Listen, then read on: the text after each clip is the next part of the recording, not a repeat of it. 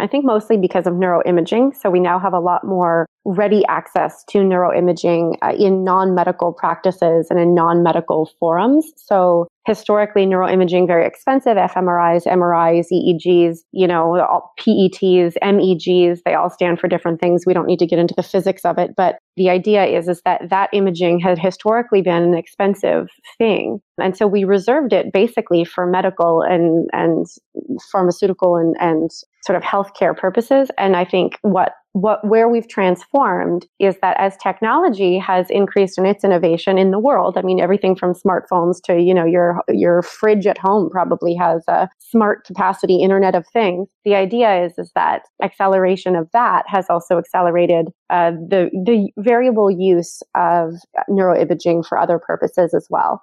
Hey guys, before we get started, I want to tell you about today's show sponsor, Carta. Carta simplifies how startups manage equity, track cap tables, and get valuations. Go to carta.com/syndicate to get 10% off and learn more about how they can help you with managing your complicated cap table and keeping investors happy. As you can probably tell, I'm pretty big on health, longevity, and human optimization. That's why I'm pumped to tell you about our special 10% off offer from Onnit, the brainchild of UFC's Joe Rogan and Aubrey Marcus, for elite performers. They're running a Willy Wonka style prize giveaway where everybody gets a golden ticket. Everybody wins on every order of Alpha Brain, a super nootropic stack that they sent me. I love it with my morning coffee, and it comes with the potential to win an all expenses paid grand prize round trip for two to Onnit's hardcore headquarters in Austin, Texas, $1,000 store credit, $500 cash, and more. Plus, again, every bottle of Alpha Brain comes with a special bonus from the Onnit team. Just visit disruptors.fm/alpha to save 10% off Alpha Brain or anything else from their awesome store. Again, disruptors.fm/onnit if you want hardcore subs to live a high performance life.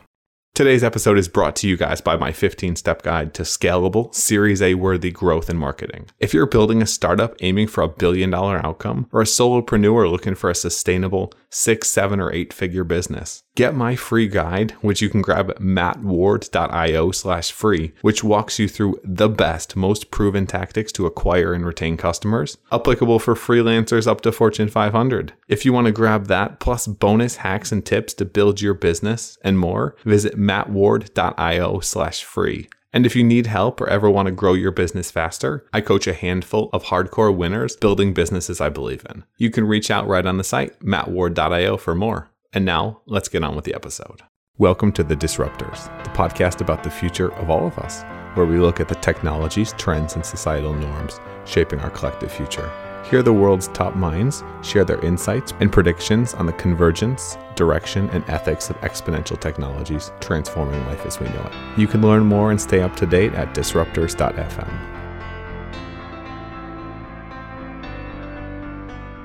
We talk a fair bit about aging and longevity on the podcast. It makes sense. If there's one thing that you can disrupt, well, life expectancy, living longer and being healthier is definitely one of them. I know you and I and most of us would give almost anything, not anything, but almost anything to have longer, more meaningful lives. And there's one thing that I know I want, a functioning brain. I don't want to be senile at the end of life, because if I'm living to 153, which is my goal in the last 40 years, I've got dementia. That kind of sort of totally sucks. Well, today we've got someone who's diving deep into just that. We've got Dr. Brynn Winegard on the program. She's a neuroscientist and psychology and marketing expert. She's an award-winning professor, a speaker, and she frequently gives talks on the topics of persuasion, productivity, the neuroscience of leadership, the science of brain aging, preventing neurocognitive decline, and much, much more. That combined with over a decade of corporate marketing experience for companies like Pfizer, Nestle, Johnson & Johnson, and her work as a faculty member at numerous universities. Her background and insight into the brain is fascinating, and we'll dive right into that. In our episode, we discuss the science of brain aging and expertise, why your brain loses neurons but gains skills, why advances in sensor technology are driving neuroscience and helping us understand more, deeper, and better about the brain and what it means to be human, what Brynn's learned about the differences between brain shape and brain function, some of the most common myths about your brain, the actual percentage of your brain you use, it's not what you think, and how nutrition and epigenetics affect brain performance and health. These are things that matter to all of us. We want to be cognitively healthy long into life because, well, if you're not, you're kind of a couch potato, not able to do anything. And it's horrible for those around you when they have to see you decline. I don't know if you've ever gone through this with a parent, a grandparent, someone that you know personally, but it's gut-wrenching to see that person suddenly go back to being a child. On this episode, we try to help you better understand why that happens and how you can prevent it. So I hope that you guys enjoy this. Before we get started, got a really quick announcement. The Disruptors is partnering up with Aubrey de Grey to offer you guys a free, limited time, signed copy of Ending Aging, Aubrey's book. If you want to get a copy of that, you can enter into our sweepstakes. Just go to disruptors.fm/aging. That's AGING. Aging, and you can register to win his book. There's a lot of different ways that you can enter and get more chances to win, from following us on Twitter to subscribing on YouTube and a whole bunch of other things that you can do. But if you're interested in getting a free signed copy of Aubrey's book, go to disruptors.fm/aging and you can enter to win there. Aubrey was a really interesting guy. It was incredible having him on the podcast to be able to have one of the leading longevity researchers in the world. The giveaway will be running from January 29th to February 5th. So you have 1 week from the release of this podcast episode, essentially, to enter. Make sure that you do that and take action if you want to get this book signed from Aubrey himself, right to you. Again, that's disruptors.fm/aging for more details and how you can register. And of course, no purchase necessary. But what if you're listening to this after the sweepstakes has ended? Don't worry, we're actually partnering with a lot of the past authors on our podcasts to offer some free books for you guys. So while it may not be Aubrey's book, if you go to disruptors.fm/giveaway, whatever is the most recent giveaway that we're doing now, if there's one that's currently running live, you can register to win right there. Again, that's disruptors.fm/giveaway. And now let's get on with the episode. Without further ado, I give you Brynn Winegard. We choose to go to the moon in this decade and do the other things, not because they are easy, but because they are hard. How did you get interested or obsessed with the brain? Yeah, it's a funny question. I've been asked it many times. I don't know. It's really, very, very young. And here's why. Even as a child, I remember feeling a certain frustration with this idea that there was this computer running each and every one of us, but that they were all different, right? So no computer was similar. It was very clear because there were different actions and behaviors and words coming out of people's mouths. And that computer very clearly was everything about that person. So controlled all action and reaction and motivation, personality, destiny. And that idea pervaded even my youngest memories, my very earliest memories. And that's really what I put myself in service of trying to figure out was, and it turns out that thing's called the brain, and it's the most complex supercomputer known to man. And it's, it's amazing. It's this amazing thing. But that was sort of the undergirding motivation, if you will, was, just this wild idea that we have this computer that we just don't know enough about. And then I got studying it formally later in life, and you realize how little we know still. I mean, it's amazing how technology has really, and neuroimaging has really helped us understand more, but it's still, there was this in the 1920s and 30s, there were this instrumentalists, they were called, which really, they were the Pavlovian theorists, right? The B.F. Skinner and Pavlov, who just thought that there were just simple cause and consequence to every action and behavior. And of course, we figured out that that's not true. But what's interesting is that, they used to refer to the mind, to the brain, as the black box of the mind. And what's interesting is to this day, neuroscientists often just revert to that very rudimentary thinking when it comes to the stuff we just still don't know about the human brain. And so that someone once saw me talk and they said, it seems to me that your search for answers about the brain is like many people's deep space odyssey or deep sea dive. Like it's just kind of this endlessly fascinating, you keep finding new crevices, new things to investigate. And through your eyes, I see the passion. Like through your eyes, I see why that's interesting.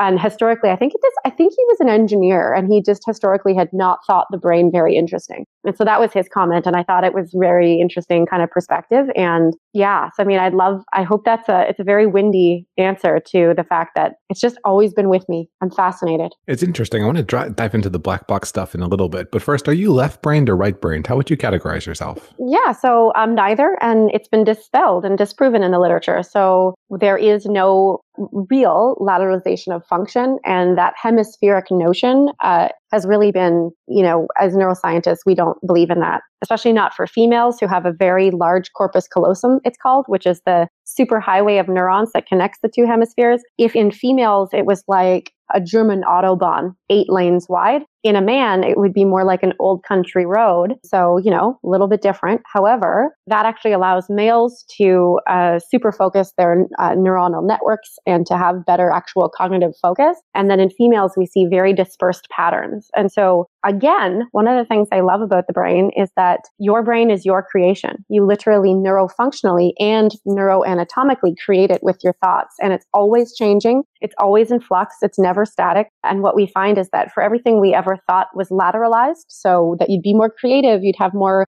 activity on the right side. And if you were more auditory and mathematic, you'd have more activity on the left side. For every rule, there are more exceptions than there are proven cases. So that's been largely dispelled. And once that happens, then the rule kind of just, if you believe in 10% of a religion, then it probably doesn't make sense to continue believing. So you're diving into this field and we're learning more and more, especially as the technology is accelerating. What are the big reasons for that? Why is now seem like an era of neuroscience when it didn't before? Yeah, it's a good question. I think mostly because of neuroimaging. So we now have a lot more ready access to neuroimaging in non-medical practices and in non-medical forums. So historically, neuroimaging, very expensive, fMRIs, MRIs, EEGs, PETs, MEGs, they all stand for different things. We don't need to get into the physics of it, but the idea is that imaging had historically been an expensive thing. And so we reserved it basically for medical and pharmaceutical and sort of healthcare purposes. And I think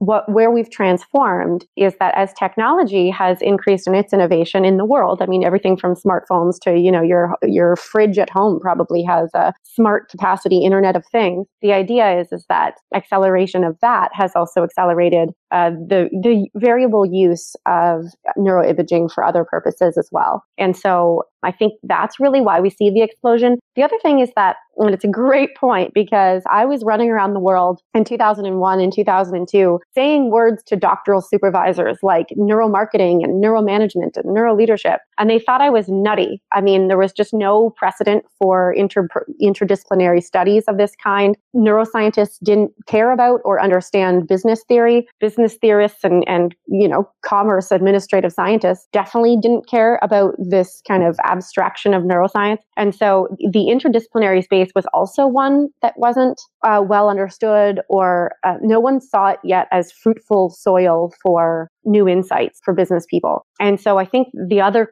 component, it's not just the technology. I think the other component is that we really it had to take a while for, what is the word I'm looking for? Renegades like me to get into the mainstream. And so it's sort of been a fringe interdisciplinary area of study that is finally getting somewhere when it comes to to people accepting it and being interested in it. And I know, as an example, in 2004, there was this publication that went out about neuromarketing, and very immediately a bunch of American consumer activists got together and said, marketers are going to be able to read our brains and read our minds, and we have to protect ourselves and protect our freedom of access to the market. And so almost immediately, the concept and term neuromarketing got quashed by, the movers and shakers who were very afraid of what people might be able to uncover. And of course, fast forward 10 years and you realize, and now we're 14 years forward, you realize that just like hemispheric lateralization is a falsity, so is this notion that anyone's ever going to be able to read your brain or read your mind, because your brain is your creation. And that's what keeps people like me interested in hopping, is the idea that no two brains are alike. So there's no way to systematically be able to deduce or reduce one person or any person's brain down to a simple series of tenets necessarily. And so that's what keeps it interesting, but it's also, I think, why it's taken a while for it to get into the mainstream and for us to really start to care as business people and as,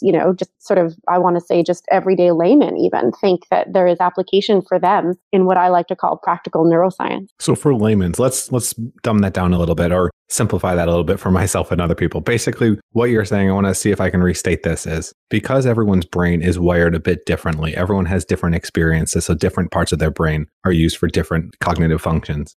You don't believe that we'll ever be able to, in essence, read people's minds and know what they're thinking. Is that a fair categorization of that part? Yeah. What's interesting, at least not with the technology the way that it is. So we don't have technology that good, and very good categorization. Yes. Thank you, Matt. I don't know that we never will But what's interesting is that, in fact, you've probably heard this before. I sometimes say this on stage about you've gotten into an argument with your spouse, and the argument, who knows what it was about, but ultimately the other person turns to you and goes, well, I don't know. I'm not a mind reader.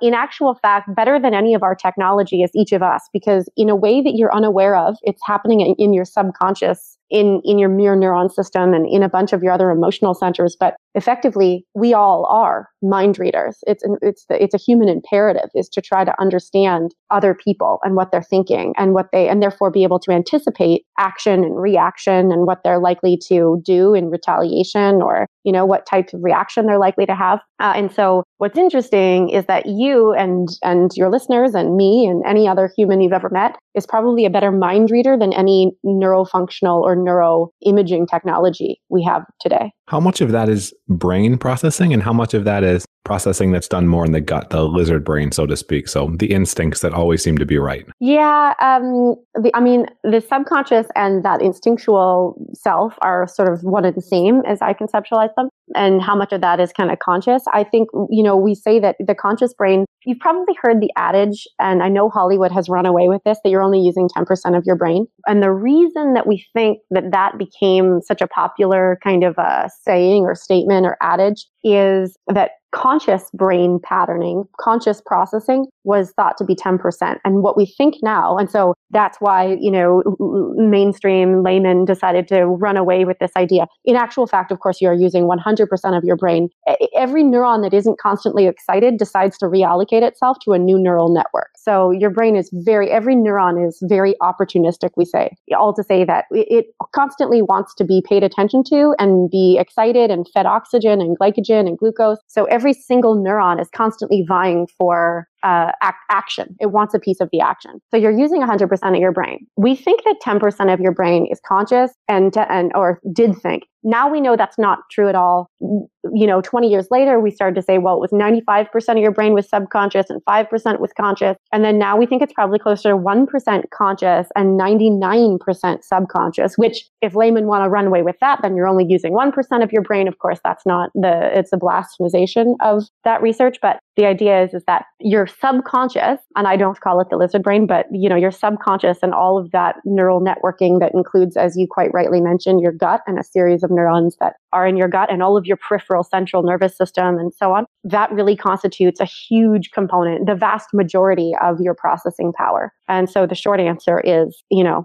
most of what's happening to you is not consciously under your control. It's just like a computer. You see something on the screen, but there's a lot more happening under the hood. Yeah. Than meets the eye. How far does that metaphor go? So what we think is that if you're not from a neuroanatomical perspective, because there are actually a nanolayer of neurons called your cerebral cortex, and it's actually what makes us different than primates, as an example. But that cerebral cortex is what enables us to think about thinking, something called metacognition or meta thinking or introspection. We can introspect and say, hey, how does my brain work, brain? That doesn't only just yield many, many incorrect answers, but it is a nanolayer that sort of is on this surface of your brain. We think that is more neuroanatomical than it is neurofunctional. All to say that you have, if your conscious brain in metrics, let's say, were to be a cubic foot, let's say, then we believe that the 99% of your brain that is subconscious is in fact the size in capacity for and bandwidth for processing of the Milky Way, like the actual Milky Way. And so what that means is that there is a couple of real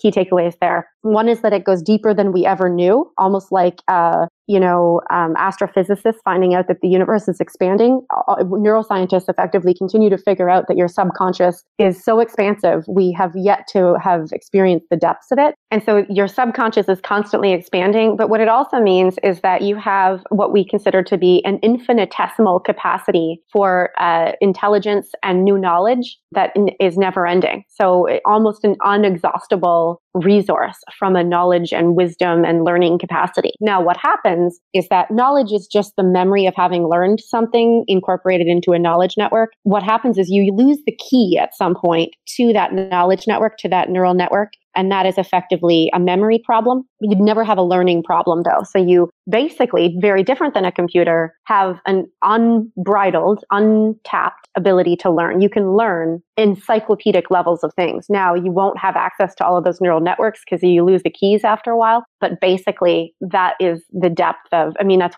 two of the insights that we garner from the idea that, we're just largely these subconscious supercomputers that don't actually even know how much we can know. Well, the metaphor goes even deeper if you do have the memory, but just lose it, because it's a bit like fragmentation on a disk. So the computer becomes less and less efficient at finding what it needs to find because it can't remember where it put it. You need to reorganize your library, so to speak. And then suddenly things start improving faster. Do you think human beings build computers to in some way replicate or emulate themselves? Or are you one of the believers in more of a what's the terminology, the simulation theory? Wow, it's a good question. I've never really thought about it. I'm married to a computer scientist, actually, who does development and programming for a living. And I don't know if that is sort of if it's a good analogy or if that's what effectively we're doing. I see them as just so different that I really never given much thought to that. I did like your earlier analogy, though, that, if we reorganize the information, then we suddenly have new access to old insights or old knowledge.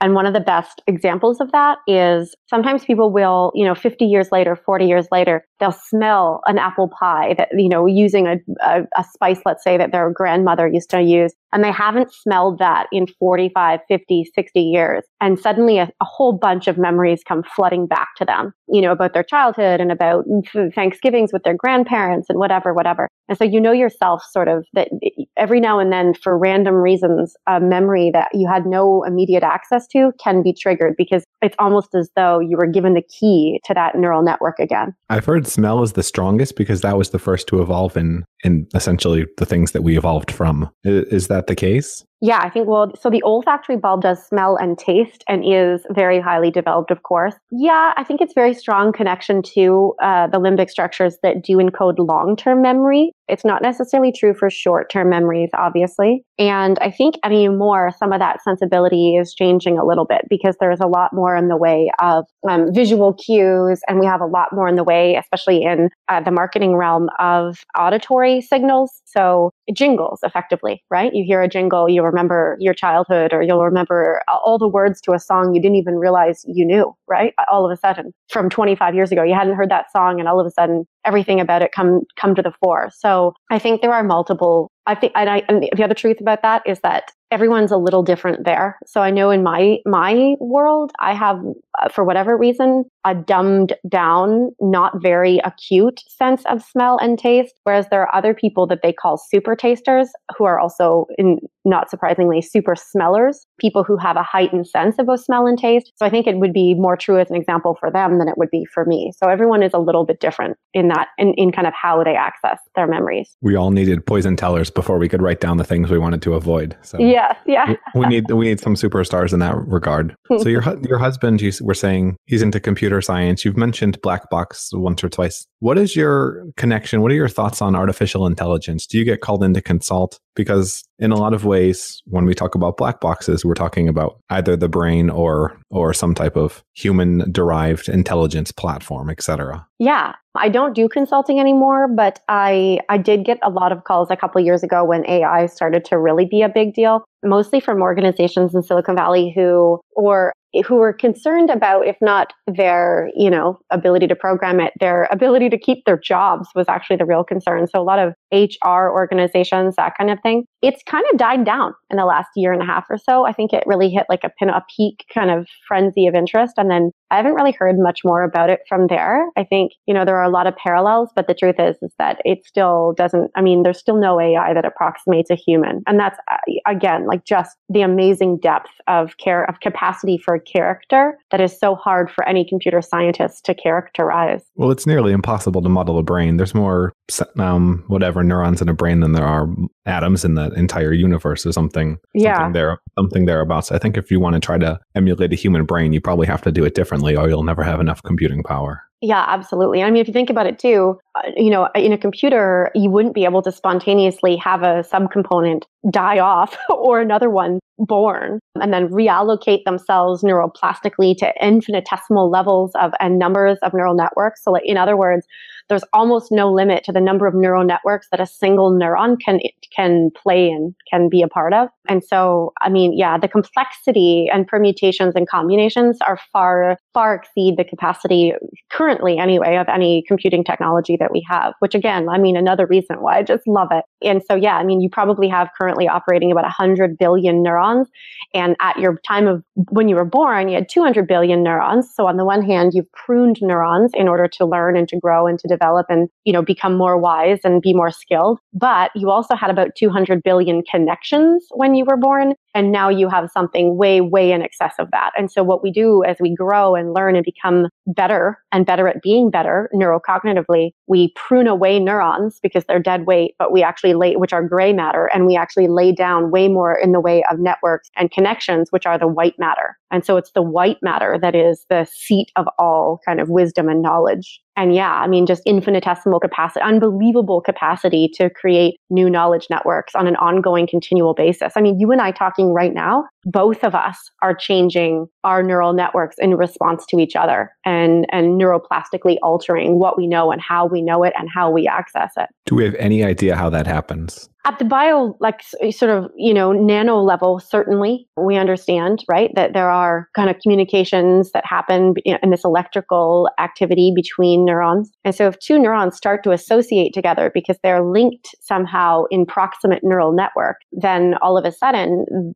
they become more or less connected. So as an example, I might have a neural network for the name Matt, and I might have a different neural network for the name Ward or for the word Ward. And what my brain has to do is say, well, the word Matt and the word Ward are now associated as one. And we actually start to develop a schema for what that means to us. So the whole word becomes a concept. And that concept actually is the embodiment of a person, which is you in this case. But the idea there is that all of a sudden two connections had to happen and networks had to interface. And as they did interface, we created new neural connections. So literally, I have synaptic clefts now that in the process of just discovering who you were, as an example, that had to connect the name, the first name, the last name, the concept, the voice, the sort of human constellation of things that I do and I do know about you, as an example. All of those synaptic clefts had to fuse effectively, had to come together to create one known concept of Matt Ward. So I search on Google for shoes and I see a commercial on TV and suddenly something else pops up, and the tracking cookies essentially are looking at what I'm doing. They're pairing together these two different actions and they're saying there's probably something related to these two. Similar concept? Yeah, very similar. And that you're basically associations between any two things start to become literally neuroanatomically fused in a way that allows our creation of construct and of concept. Yep. The best metaphor I've ever heard for the brain is it's like a snowy hill. You're sledding down it,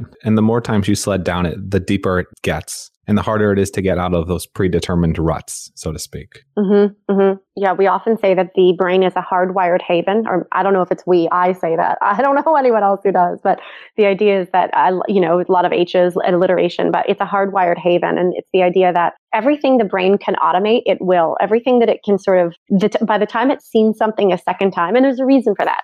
Back up one step, it is to say that the brain tries to automate everything that it can, and because it is very expensive to run. So your brain's using up to 40% of all the molecules of oxygen that you're breathing in any given breath, and it's using up to 40% of all of the calories that you put in your mouth. Which I often joke is one heck of a grocery bill, right? And so your human brain is very expensive to operate. And for that reason, it knows this. Your brain says, I am a very expensive, fuel inefficient thing. I've got to try to be more economical in my functioning. And so what it does is it relegates everything it can, not just to the subconscious, but to automation. And so that's why we call it a hardwired haven. But the idea is that it'll automate absolutely everything. And basically, by the time you've seen something twice, your brain considers itself an expert and says, oh, we've seen it before. allocate to this schema or schemata or known process or known neural network. And then that conjures up a bunch of other associations and so on. And so, I don't know if you've ever had the experience where you're driving down the road and all of this, you're daydreaming and you're thinking about the grocery list or whatever else you need to get done tomorrow and yesterday and 2 days from now. And suddenly you realize you've been in la la land, but who was driving the car if you were daydreaming? And the truth is that there are a bunch of basal ganglia, they're called. There's a series of nerve clusters in your brain that effectively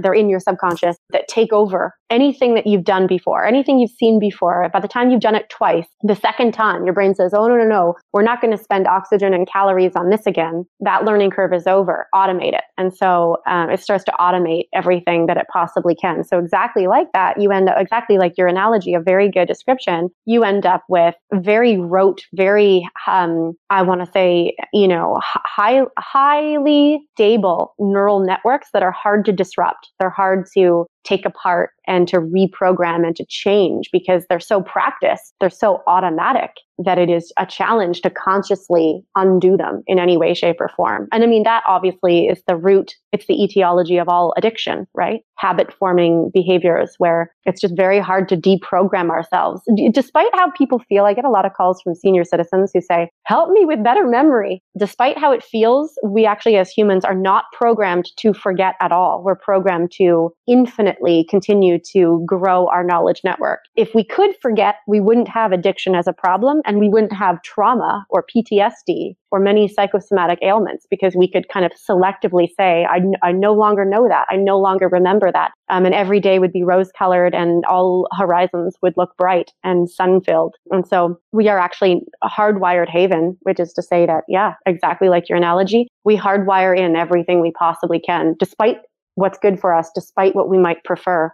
I wanted to take a quick time out to tell you guys about today's show sponsor, Carta. As a founder, investor, or startup employee, you know that most of the wealth in the tech industry, it comes from equity. It's not from salary. But how you manage equity, how we manage equity, it's broken. It can be complicated to figure out who owns how much of a startup and to share that important information and documents between companies and VCs. And for VCs to see how investments are performing real time, that's incredibly important for raising your next fund. Many investors and companies still use spreadsheets, paper certificates, and slow-moving service providers to keep that kind of information on hand and to share with prospective investors. These tools and services that are used to manage equity, they're dated, they're slow, and it's funny given that VCs and CEOs are the ones creating the future. But Carta fixes the cap table equity management problem. They offer cap table management, valuations, full-service fund administration, all in one platform. More than 600,000 employee shareholders from companies and VCs at firms like Slack, Coinbase, Flexport, August Capital, Founders Fund.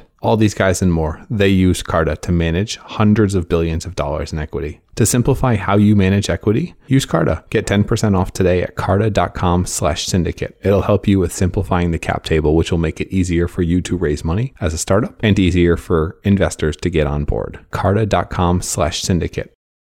Are you excited about the prospect of psychedelics? It seems like taking a snow globe and shaking it up, you can at least reduce the depth of those trenches. What do you mean by psychedelics? Like psychoactive drugs? LSD, MDMA, psilocybin, they seem to be doing really, really well in terms of curing addiction by changing the underlying pathways that get activated. So essentially filling up the tread so your sled's not stuck where it was stuck. Yeah, no, it's an interesting concept. I don't know. And I'll be honest and say I haven't read much about that. I've sort of steered clear of it, partly because one of the things that I've sort of chosen to focus on is what I call the non-pathologized brain. But the idea that I've sort of steered clear because there's so much depth of literature in psychopathology, right? In psychological and psychiatric ailments and treatments and diagnostics and so on. So I sort of steer clear of that. So it's a really good question. I don't know the answer to. I know you've talked a bit about aging in the brain and the six different types of aging and how it can affect the workforce, et cetera. Can you get into that a little bit more in terms of what happens as we age, the positives, the negatives, and then what we can do about it? Wow. Yeah, it's a huge question. I mean, one of the things that is true is that as we age, our accuracy actually decreases. And again, going back to that hardwired haven, what it means is that we actually are experts in everything we've seen more than once, right? Our brain says, okay, automate that. we become what we consider to be an expert in it. And the challenge with experts and with the automation is that the more automated something is, the more, crystallized that neural network is, the lower the accuracy is. So all of a sudden, what we trade off in our neural connections in the interest of saving oxygen and glycogen and glucose, etc., is accuracy. So we will automate in the interest of having it be easy, but then we don't mind, we'll trade off the levels of accuracy. Like we'll say, listen, I don't mind not being correct as long as it's easy for me. And so that's one of the things that happens over time is we see as an example that older people have basically seen it all before. And so they have a bunch of cognitive schema and schemata for everything. Doesn't matter what you show them. They can conjure up kind of a constellation of theories and thoughts and pro formas that fit to this, whatever the challenge is, the problem, whatever the issue, but the challenge is that they're very often what they kind of have traded off for expertness or wisdom is often at the cost of accuracy. And so we see that confidence in one's answers and in one's knowledge goes up, but accuracy actually goes down. So what it means is that the human brain is making more mistakes as it gets older, but we're just more confident psychologically that we're not making more mistakes, that we are experts and that we know the answers. And so that's very interesting, is this fallacy of the expert. That's one thing that changes. However, as you can imagine, what we would consider to be called emotional intelligence actually improves and increases over the life course. So there's a whole other subset of neurons involved in social processing and interpersonal dynamics and, mediating needs in something called theory of mind, which is the ability to put yourself in another person's shoes and see the world through their eyes effectively. And so we get much better at that over time. So as the brain ages, it lays down a lot more in the way of the emotional and interpersonal human intelligences and actually starts to sort of quell and economize on the knowledge, wisdom, and new learning pathways. So it becomes sort of an expert and automates a lot of its tacit knowledge and a lot of its rote knowledge. And then it doesn't actually learn any new or dynamic or complex knowledge. Instead, it focuses more on the human aspect of things. And so we see that as an advantage. There are obviously advantages and disadvantages to both, but that the brain sort of over time, it flips what it prioritizes paying attention to as well. Is there something we can do about this? I know there's a saying in a lot of industries. You could say it in politics. You can say it in science, especially, is innovations happen when the incumbents die. So basically, a lot of scientists are waiting for the leading players to die so that they can publish their research because the incumbents are so set in their ways that they're not willing to change or think beyond the status quo. Mm-hmm. Yeah, is there a way to get around this? Do teams need to be structured so you have younger? I mean, it sounds obvious when you say it, but that you have younger brains and older brains in some way collaborating. Yeah, it could be that. It could be it doesn't have to be chronological age necessarily. So, there is a difference between someone who's 3 and someone who's 80. But the truth is that again, if everyone's brain is their own creation, then you don't necessarily have to have someone younger in the room. What we do notice, and all the literature corroborates, is that what we're looking for in any given team, as an example, in your example, is heterogeneity of mindset and of knowledge set and of skill set, so on, even maybe of role function, of experience, maybe of age. Sure, age is good too, but the idea there is that the more heterogeneity there is in a decision-making team or in a functional team of some kind, the better off the solution will be, the better quality the solution will be. I actually did my second dissertation in that exact thing, funny enough, is the heterogeneity of teams and their knowledge and how they are, what makes them the best, what creates for the best quality solutions to problems. But yeah, so that's all to say that you don't really need, age isn't always the biggest factor. And then to your sort of first part of that question, how hard is it to change? It's not, like any good habit, it's not impossible to change, but the person in question has to want to. And so that is very typically the challenge with older workers is, and when, as an example, the younger guard or a different management want innovation to happen or change to happen, it's challenging to create change because it can't really be something that is forced extrinsically. It has to be something that the individual, at the individual level, the person is motivated to experience intrinsically. And so therein lies, just a huge sort of a chasm when it comes to getting from here to there, right? And bringing a workforce along with you, or specifically any given human resource. You have to really, and that human capital has to want to change its existing neural networks. It has to want to change for some reason. And very often that person in question does not, because it is an expensive thing to do, is to rewire one's brain. And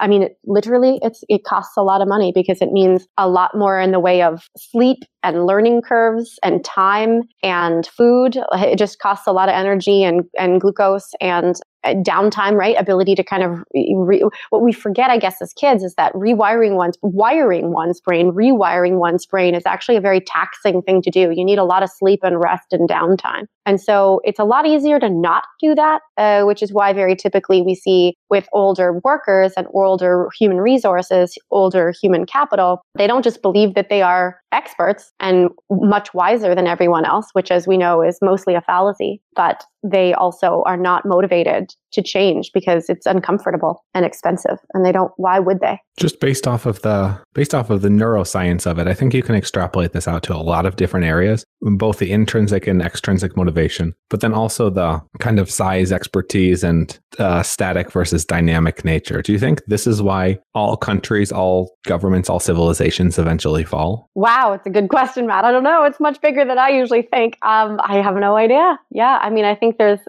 lots of different reasons probably. To your point, I mean, any given, what is the word I want to use? Any given tradition of management, so whether that be in the church or in the government or in a given organization, I think do eventually, and this is another thing I looked at in my research, was the analogy of almost like a very crystallized, concretized neural network to the organization. They become organizations that pervade for long periods of time, become highly routinized, which gives way to high levels of institutionalization, which gives rise to high levels of bureaucracy and bureaucratization, which is actually not very much different than our human brain, from the perspective that they basically become these, like, their processes become not just habit, but rule of law and rule of function. And it's very similar in our brains, is that, things that are practiced, that are habitual, become rule of function, rule of law. Anyway, I'll just say that with that, no different than any given hardwired neural network, neural pattern,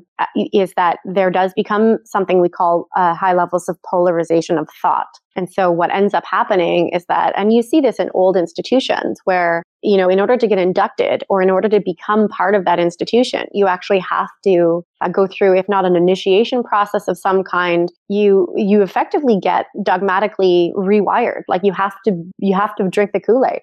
You have to be brainwashed into believing and thinking the way that they think. And so I think with that, I don't know if it answers your question or but part of the answer must be that yes, older organizations become institutionalized, just like the human brain. And I think what happens there is that you see high levels of polarization of thought, which basically is the opposite of what we mentioned earlier, which is high levels of heterogeneity of thought and of mindset and of skill set and of knowledge set, leading to better solutions to things. So we're definitely becoming more polarized as well. How do you think about social media? How do you think about the fact that you search for something on YouTube and every next video is a little bit more extreme? Is that true? So go and look up something. I remember I like Joe Rogan. He has a pretty solid podcast. And I was listening to one, and it was a bit interesting. It was a scientist that had an alternative theory, and that's pretty common with scientists. 100% of what they're trying to do is essentially prove someone else wrong, because that's how you earn your stripes and that's how you do something interesting. Well, each video after that got a little bit more extreme, and then I noticed that it was suggesting an Alex Jones video from InfoWars, and I was like, wait a second, what happened here? And I think the algorithms are very much inclined to do that, because once you've seen something, until it's more extreme, it's not interesting, it's not exciting. Yeah, that's interesting. I didn't know that, so I don't have a good answer for it, but yeah, that's very interesting. I didn't know that was true. Yeah, I know with filter bubbles, the same thing happens, where if you take a group of people that have XYZ belief and put them in a room and they all have similar beliefs, they all come out of it being a little bit more extreme, because that's how you stand out. What are some myths about the brain and neuroscience that most people have that you want to disprove? Well, one of them we talked about, which is, that your brain is very largely subconscious. Most people don't really think that, and they think that they have all control and all agency, and that they have access to more of their brain than they do. So I think that's one of the first fallacies. And do you believe in free will? Not in a religious sense, but do you believe in free will? Yeah, I do to some extent. I think it's tempered by the fact that, I really like, there's a Daniel Siegel, I think that's how you pronounce his name. And he says that the brain, this is his quote, the brain uses the mind to create itself. And what that means is that your subconscious is constantly directing the part of your brain that pays attention to things and that decides what it's going to pay attention to. And what that allows then is that the very thing that you're paying attention to was decided by a part of you that you don't have access to. And so what that means is that at the theoretical level, while it is your will, I mean, I believe your subconscious to be part of you, it is not necessarily will that you consciously decided. Now, you do have the ability at the conscious level to confirm or deny. So you have the ability to say, no, I won't pay attention to that, and then code switch back to the thing that you wanted to pay attention to again. You're working against a huge amount of processing power, it's almost like a secondary processor that is much more powerful than your conscious self. So in that sense, I really don't believe that we have very good ability. Our conscious selves have very good ability to override our subconscious selves. But again, hard to prove. And I just look at the numbers, like just mathematically, it's very unlikely that you are consciously doing anything your subconscious didn't sort of preordain or dictate. Now, that's all more or less yours though, right? Like it's all you. So yeah. Yeah, it's hard because people define themselves. They define themselves by their thoughts. And I don't know if you're into meditation at all or looking into consciousness or have any theories on the subject. I do. Yeah. I mean, one of the things again, with the brain that uses the mind to create itself, this idea that you literally become your thoughts, right? We are all very comfortable with the idea that, you are what you eat at the sort of nutrient and macro level. You understand that molecule wise, you literally become what you eat. We are, even as a, collective, starting to get to this idea that like you really are the company you keep, right? Because you start to become a lot more like them. But the thing I think that is still very abstract for people, and it's not concretized in any known tangible way, is this idea that you literally are the thoughts that you think, and that you are the thoughts you think don't just neurofunctionally change who you are, like my example earlier with Matt Ward becoming neurofunctionally part of a similar network. But what that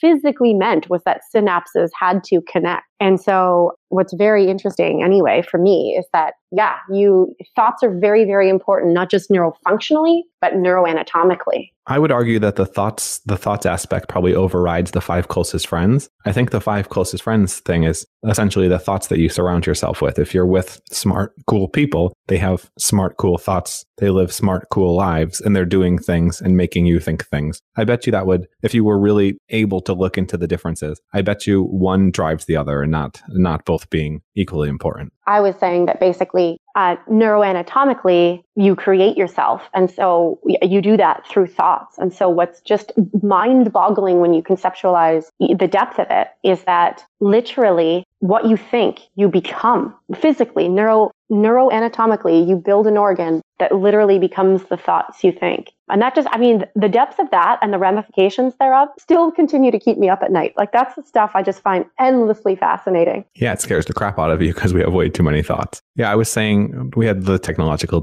difficulties. I was saying I think that even trumps the 5 closest friends, because I think the 5 closest people are more or less just influencing the majority of the thoughts that you have. So absolutely. Therein comes the cause. Yeah, absolutely. I mean, what is the chicken and what's the egg? But certainly the company that you keep. And to your point, there is that new research that shows you're effectively the collection of your 5 the people you spend the most time with. And you know what's interesting about that is that when you really get looking around at who you spend the most time with, you realize that it's not your kids, it's not even your spouse, it's the people at work. You're spending the most of your wakeful hours likely, or at least one, if not more of those 5 are not people you would have chosen for yourself. They're people that you work with. And I find that also very interesting. But to your point, yes, that they're influencing the self-talk that happens. They're influencing the script and the narrative that you're playing in, again, even though it feels like it's in the back of your mind all the time, that script is actually still in your conscious brain. And that it's constantly, they're influencing it. You're letting them in. So there's a symbiotic relationship between what you pay attention to and therefore what you allow, and who you pay attention to, and therefore what you allow to alter that internal narrative and script that runs through your head all the time, which is your thoughts, and those thoughts become you. And if you want to get even deeper, you can look into Elizabeth Blackburn's Nobel Prize winning research, essentially showing that your thoughts not only influence your brain, they also influence your telomeres, and your general health and longevity. Because when you're positive, you seem to do better. And when you're negative, your telomeres shrink. You do not live as long. It's fascinating stuff. You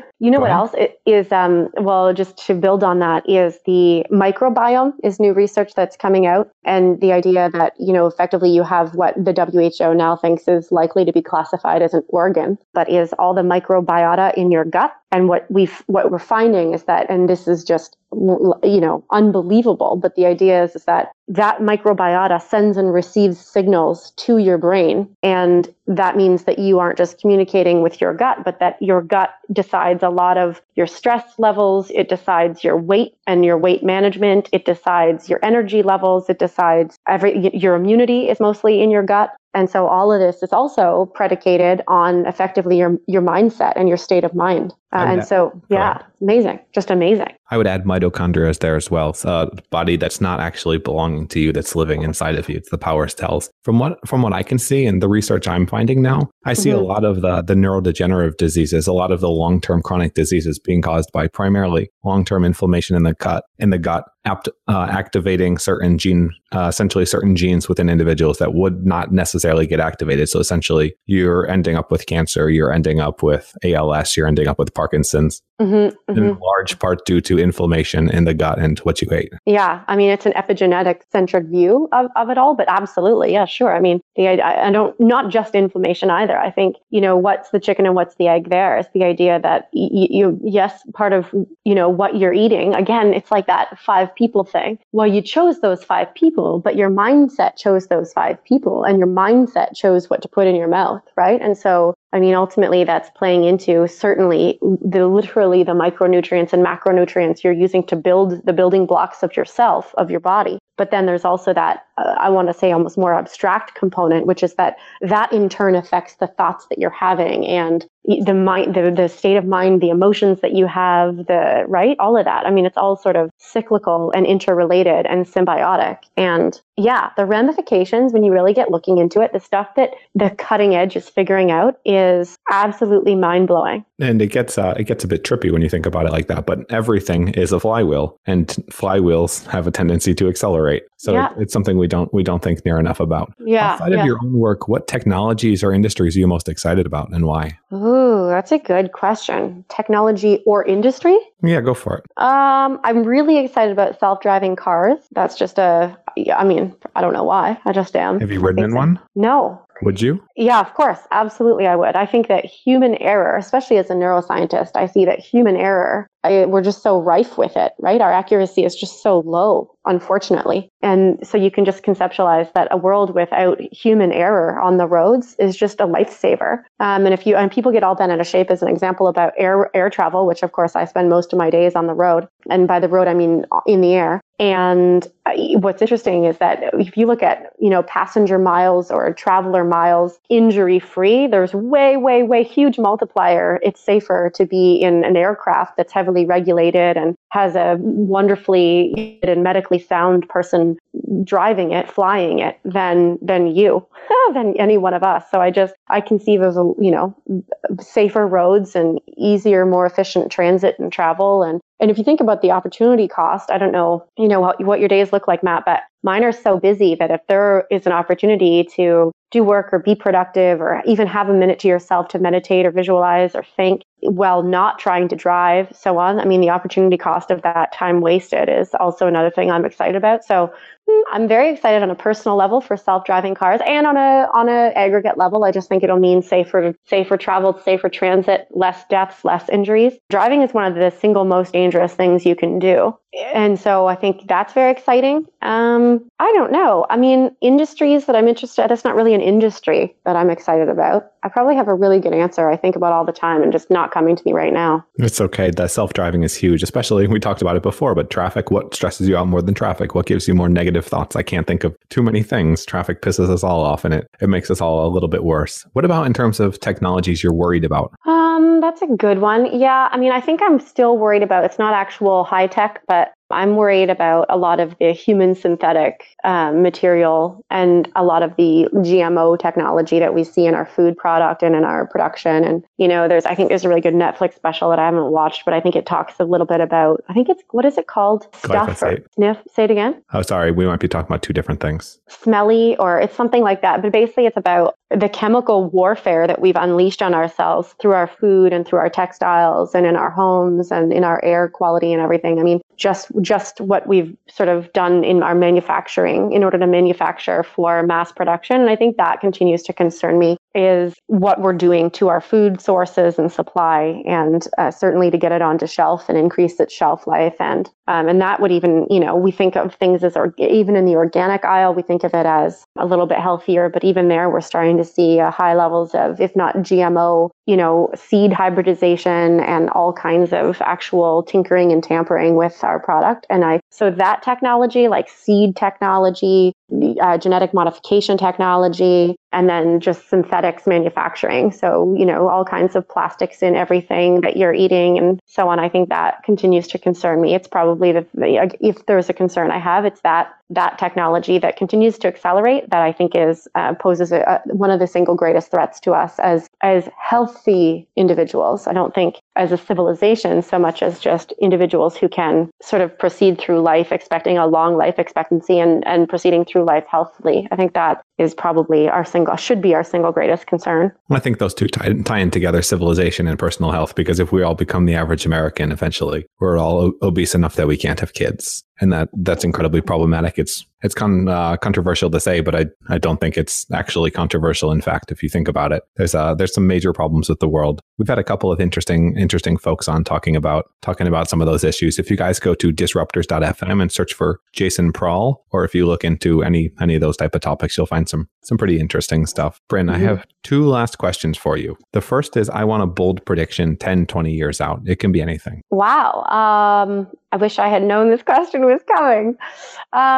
I don't know. I mean, there's so many. I've heard so many futurists talk recently. Obviously, I think we'll have self-driving cars, which is amazing. I think we will have better access to your question on epigenetics, to actual personal health proformas and profiles. The idea that you'll be able to, through blood or saliva or even hair follicles, like the idea that you'll be able to have a lot better read of your genetic code and therefore, your likelihood for certain things. And I think that will be revolutionary in sort of moving away from a healthcare system that is centralized and or for profit and or, wherever. I mean, it's this great big institutions with a bunch of accredited doctors. I think healthcare and a lot of not medical care, but health care will actually become, and therefore self-care will become through technology a lot more readily accessible and available, and not just the auspice of very senior, very heavily trained medical practitioners. So I'm excited for that to move into the mainstream and for people to have better